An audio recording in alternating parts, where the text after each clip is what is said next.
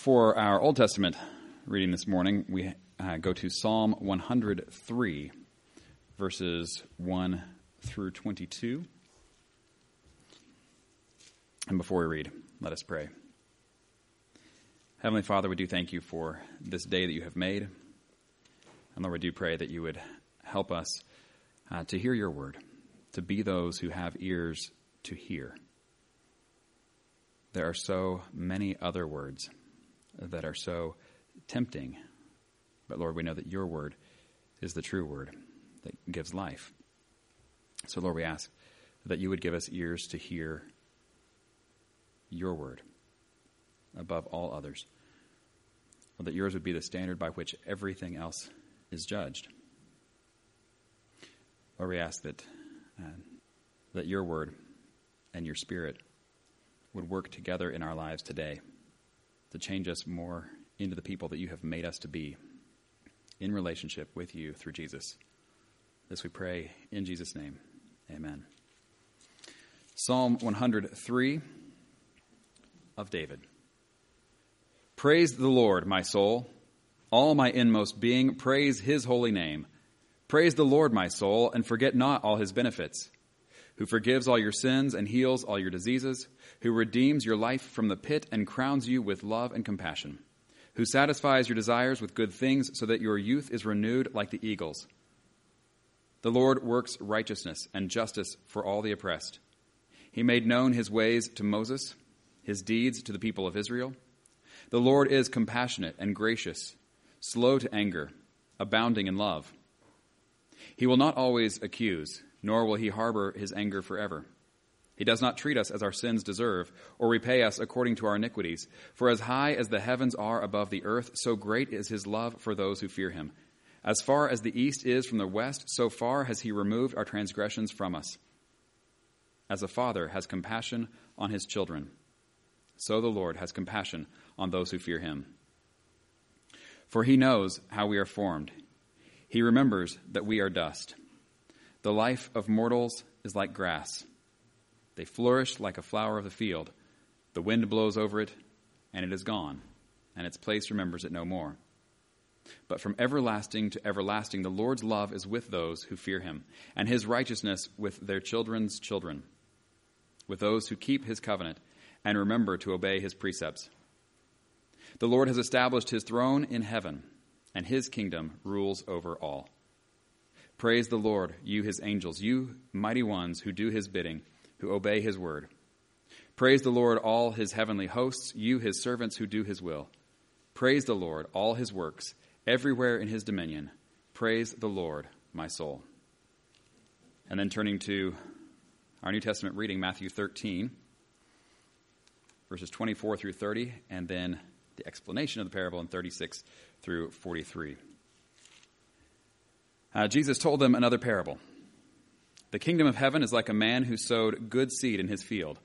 But while everyone was sleeping, his enemy came and sowed weeds among the wheat and went away. When the wheat sprouted and formed heads, then the weeds also appeared. The owner's servants came to him and said, "Sir, didn't you sow good seed in your field? Where then did the weeds come from?" "An enemy did this," he replied. The servants asked him, "Do you want us to go and pull them up?" "No," he answered. "Because while you are pulling the weeds, you may uproot the wheat with them. Let both grow together until the harvest. At that time I will tell the harvesters, first collect the weeds and tie them in bundles to be burned. Then gather the wheat and bring it into my barn." And then down to the explanation. Then he left the crowd and went into the house. His disciples came to him and said, "Explain to us the parable of the weeds in the field." He answered, "The one who sowed the good seed is the Son of Man. The field is the world. And the good seed stands for the people of the kingdom. The weeds are the people of the evil one, and the enemy who sows them is the devil. The harvest is the end of the age, and the harvesters are angels. As the weeds are pulled up and burned in the fire, so it will be at the end of the age. The Son of Man will send out his angels, and they will weed out of his kingdom everything that causes sin and all who do evil. They will throw them into the blazing furnace, where there will be weeping and gnashing of teeth. Then the righteous will shine like the sun in the kingdom of their Father. Whoever has ears, let them hear." This is the word of the Lord. Thanks be to God. Well, as I mentioned a bit ago, we are starting a new sermon series this morning, and this will actually take us on through Advent even, up until Christmas. And here's kind of where we're going with this. If I were to ask you to open your Bible to the book of Genesis, I guess most of you would know where to find that. It's towards the beginning. It's the first book. If I were to ask you to open your Bible to the book of Psalms, I suspect you'd know how to get there. It's a pretty big book, and it's right there in roughly the middle. You open right to the middle, you're probably pretty close.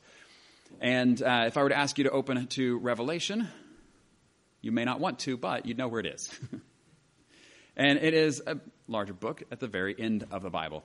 And so there, even the Gospels, Matthew, Mark, Luke, and John, these are books that you are more familiar with. You know where to find them in your Bible. But there are also books that are less well known, that are a bit more difficult to find. They are smaller. Not a lot of your favorite passages come from these. But they are books that are kind of like, looking at David versus Goliath, or versus David and his other brothers. And maybe not as impressive looking on the outside. And yet, there's something there. Maybe like Bethlehem or Nazareth. What good could come from there? And yet, good comes from there. Maybe like a mustard seed. It's so small that could never become anything worth anything. We are looking at, over the next several weeks, some of these small, little books. We're starting with the smallest today. These little letters that should not be overlooked. These are in the Bible for a reason. They are the Word of God as well. And we ignore them at our own, to our own loss. So this morning, we're actually going to look at a letter written by John. We just finished looking at the gospel that he wrote. Well, we're looking at the letter that he wrote, not 1 John, but 2 John. I don't know how familiar you are with this one. It's not as well known as much of his other writings. But here we go. 2 John doesn't even have more than one chapter. We're going to do the whole book today. Here we go. It's 13 verses. That's it. The elder, to the lady chosen by God and to her children whom I love in the truth. And not I only, but also all who know the truth.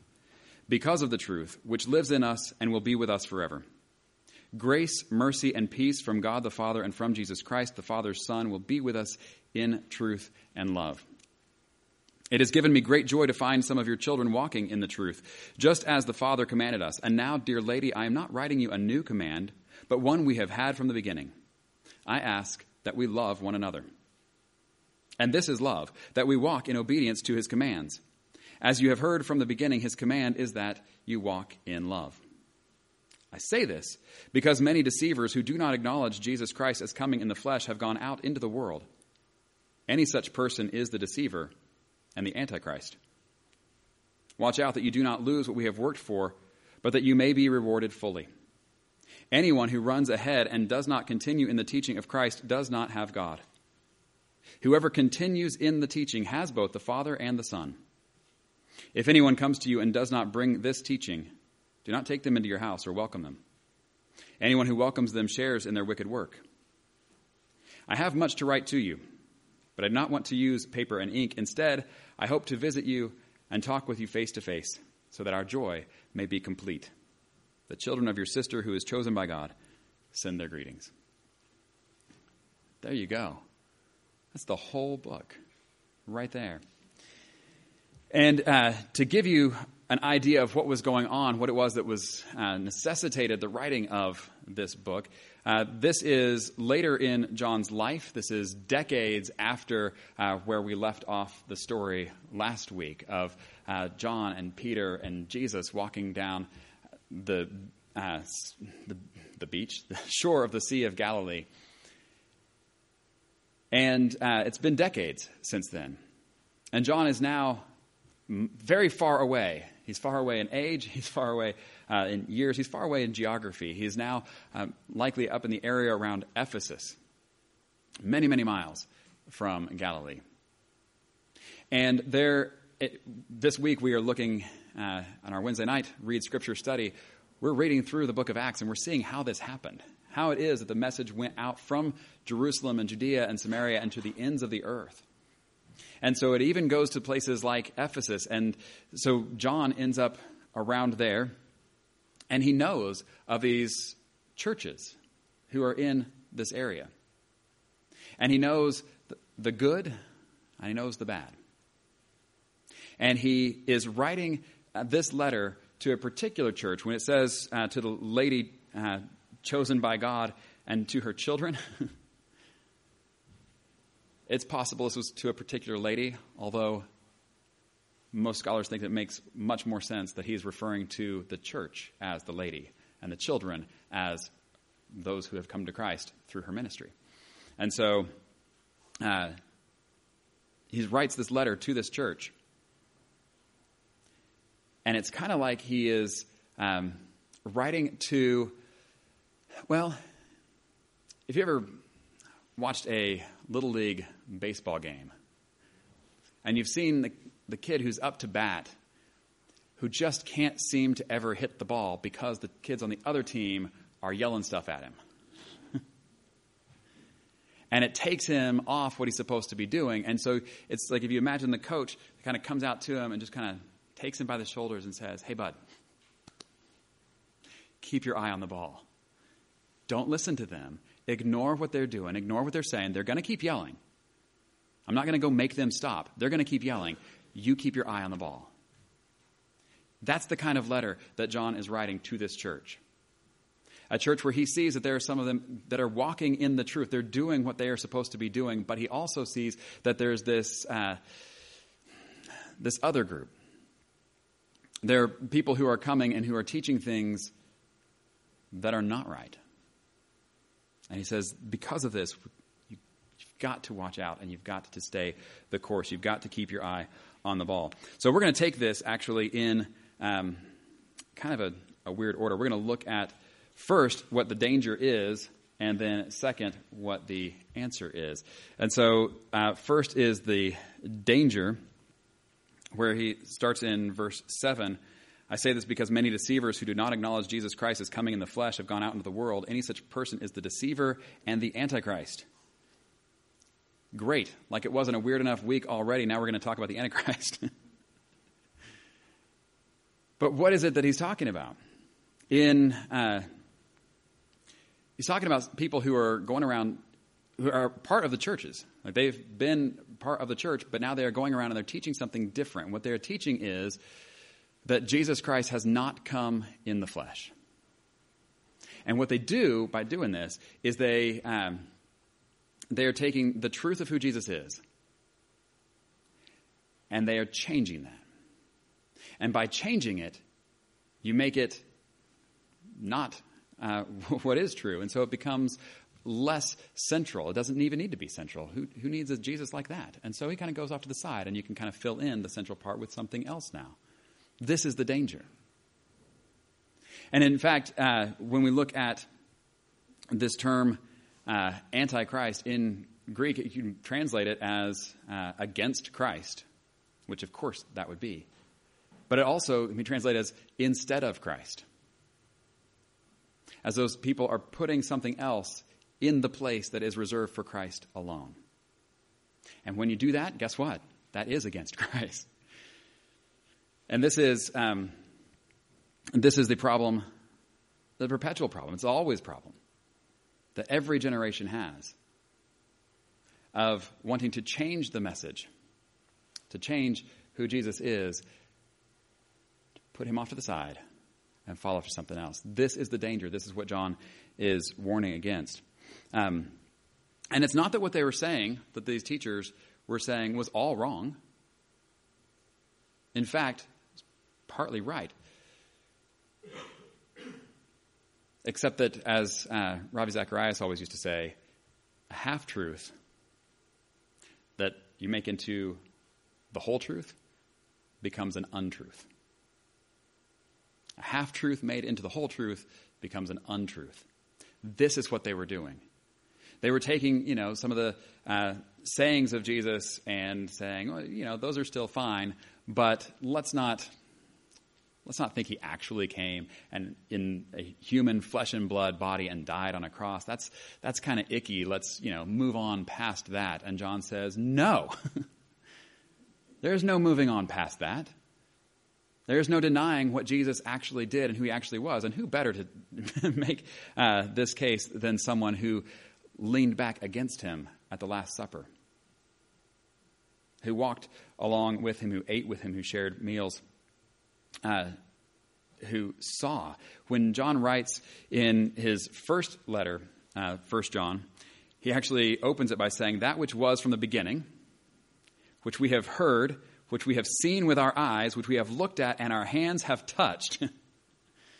John's like, I know that he came in the flesh. And there are people who are saying that he didn't, and they are just flat wrong. And so what John is arguing for is a holding to the truth. And I don't know if you noticed how often he uses the word truth as we go through here, but in those first few verses, to the lady chosen by God and her children whom I love in the truth, and not I only, but also all who know the truth, because of the truth which lives in us and will be with us forever. Grace, mercy, and peace from God the Father and from Jesus Christ, the Father's Son, will be with us in truth and love. It has given me great joy to find some of your children walking in the truth, just as the Father commanded us. Good grief. It's like he wants us to care about what's true or something. Right? That comes through. That's pretty plain. And here's the thing. I suspect everybody hears that and goes, amen, yes, because we are people who love the truth, right? And I have bad news for you. We don't. Naturally, we don't love the truth. And I'll give you an example of this. And for those of you who don't care anything about football, stay with me. I think you'll still follow this example. If you go home today and you're watching some football on TV and you have your team that you are rooting for and you see the other team is clearly holding and the ref isn't calling it, that upsets you, doesn't it? You might even start yelling at the TV, why aren't you calling this? Somebody asks you about it, questions you on it. Why are you yelling at the TV? And I am taking a stand for what is right in the world. This is clearly unjust. And we need to go by what is true and right. And what is true is that they were holding and he didn't call it. And so we think that we stand up for what is true. However, switch the roles. Your team's holding. They don't call it. Do you get the same level of upset? They need to be calling it. Our team is clearly holding. Why are you not calling that? No, you don't get upset about that. Why not? Because we think we care about what's true, and really what we care about is advantage. We care about the part of the truth that makes us look good, and we care about the part of the truth that makes our opponents look bad. But that's not the same thing as caring about the truth. That's caring about advantage. And that's what we do naturally. And I say we. I'm not saying like, hey, you do that and I got this all figured out. No, this is what we do.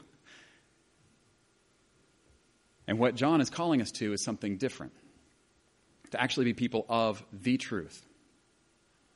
It's actually one of the reasons why every Sunday when we gather together, we don't just talk about the parts that we like and say, God loves us. Isn't that great? Hallelujah, amen, go home. But we also have to admit and confess our own sinfulness. That yes, God loves us.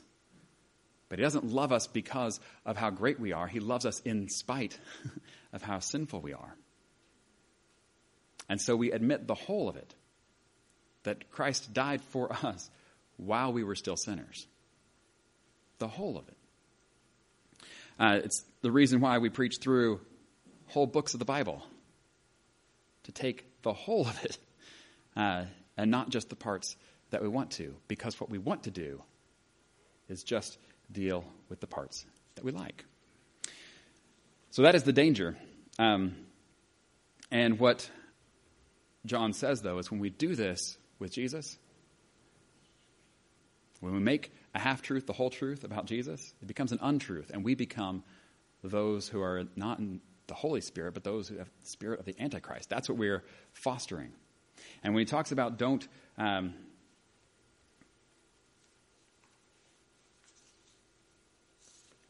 well,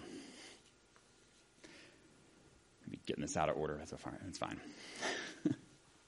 When he says not to bring this teaching, if anyone comes to you and does not bring this teaching, do not take them into your house or welcome them. Anyone who welcomes them shares in their wicked work. What's he talking about? Well, he's writing to a whole church. And he's saying, as a church, we need to not be giving a platform for people who are preaching something other than the truth of Jesus. And he's not just talking about in a sanctuary, but among Christians. That's who is the church. And I suspect if he were writing this today, he would include our interactions online. Let's not give a platform for things that are not the truth of Christ. So what is, which, by the way, this is what, I'm talking about the Antichrist kind of stuff. This is what Tim Keller talks about. He's talked about for years of disordered loves. And talking about when you take anything that is a really good thing, that may be a very, very good thing, if we make it an ultimate thing, it becomes an idol. And so if we replace Jesus with anything else, put anything else above him, it will let us down. And when it does, we will be devastated. But if we have Jesus at that central place in our lives, he will not let us down. And we will not be devastated, even if we have to experience the loss of everything else, which, if we're honest with ourselves, we know we will, at some point, lose everything else. But if we still have Jesus, we are not lost, no matter how hard those griefs may be. We spent a good bit of time here on the negative side of things. What's the answer? What is the answer to this? Because John is not just writing saying this is what's going on in the church, this is what needs to be avoided. He actually gives how to avoid this.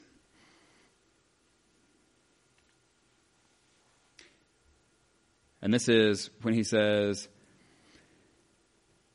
verse 5, "And now, dear lady, I am not writing you a new command, but one we have had from the beginning. I ask that we love one another. And this is love, that we walk in obedience to his commands. As you have heard from the beginning, his command is that you walk in love." This is it. This is the answer. It is completely countercultural. It is completely counterintuitive. But this is the way of Jesus. This is the command that Jesus gave. When we think, okay, well, what is it? What are the commands that God has given to us? Well, there are a whole bunch of them, right? And Jesus said, yeah, and they all hang on these two. Love the Lord your God with all your heart, with all your soul, with all your mind. And the second is like it, love your neighbor as yourself. All the law and the prophets hang on these two commands. In other words, if we don't have that right, it doesn't matter what else we think we have right. We don't have that right either. These are the commands. When it talks about walking in Christ, it's talking about walking in the love of Christ, the love that he has for us, that he's called us to have for each other. If you look at John 13 through 17, where Jesus is talking with his disciples in the upper room the night before he goes to the cross, and he really, really, really wants them to know what it is that they are to do now. What is the thing that comes back again and again? It's a new command I give you. Love one another. As I have loved you, so you must love one another. By this, everyone will know that you're my disciples, if you love one another. That's the thing. This is what it looks like to walk in the truth of Jesus, is to walk in love. His command is that you walk in love. If you read through John 13 through 17, it comes back again and again that this is what he's commanding. 15:12, 15:17. Again and again. And then Paul, in writing about this love that Jesus says, greater love has no one than this. They lay down their life for their friends. And I call you friends. He says, I'm going to lay down my life for your good. And that's what he says it means to be his disciples, to be those who are laying down their lives for others. And in case we try to get ourselves off the hook and be like, well, he's just saying like one another, like we're just supposed to love each other in the church and not everybody else because those people are our enemies. Good thing he didn't say anything about loving enemies, right? Oh, wait, whoops. Yeah, he totally said that. But this is the way. This is the way that is so countercultural and counterintuitive. But this is what Paul comes back to in 1 Corinthians 13 when he's talking about gifts in chapter 12 and people being jealous of, oh, you got this gift. I don't have that. I've only got this other. And he says it doesn't matter what gift you have. If you don't have love, you have nothing. And then he goes through and explains what this kind of love looks like.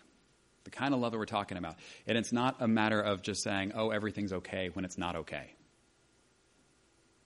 But it is a love that is patient, that is kind, that does not envy, that does not boast, that is not proud, that does not dishonor others, that is not easily angered, that keeps no record of wrongs, that does not delight in evil, but rejoices with the truth. It always protects, always trusts, always hopes, always perseveres. Love never fails. This is what John is pleading with his churches to keep. When he says, keep your eye on the ball, this is the ball he's talking about. The truth and the love of Jesus Christ. The truth of who Jesus is in all his fullness. The central place that he ought to have in our lives, and the way that our lives should be shaped by his love in everything that we do. Now, is John telling us what to do here? No. But he's definitely telling us how we do what we do. And he does say that grace and mercy and peace from God the Father and from Jesus Christ, the Father's Son, will be with us in truth and love. In the name of the Father, the Son, and the Holy Spirit. Amen.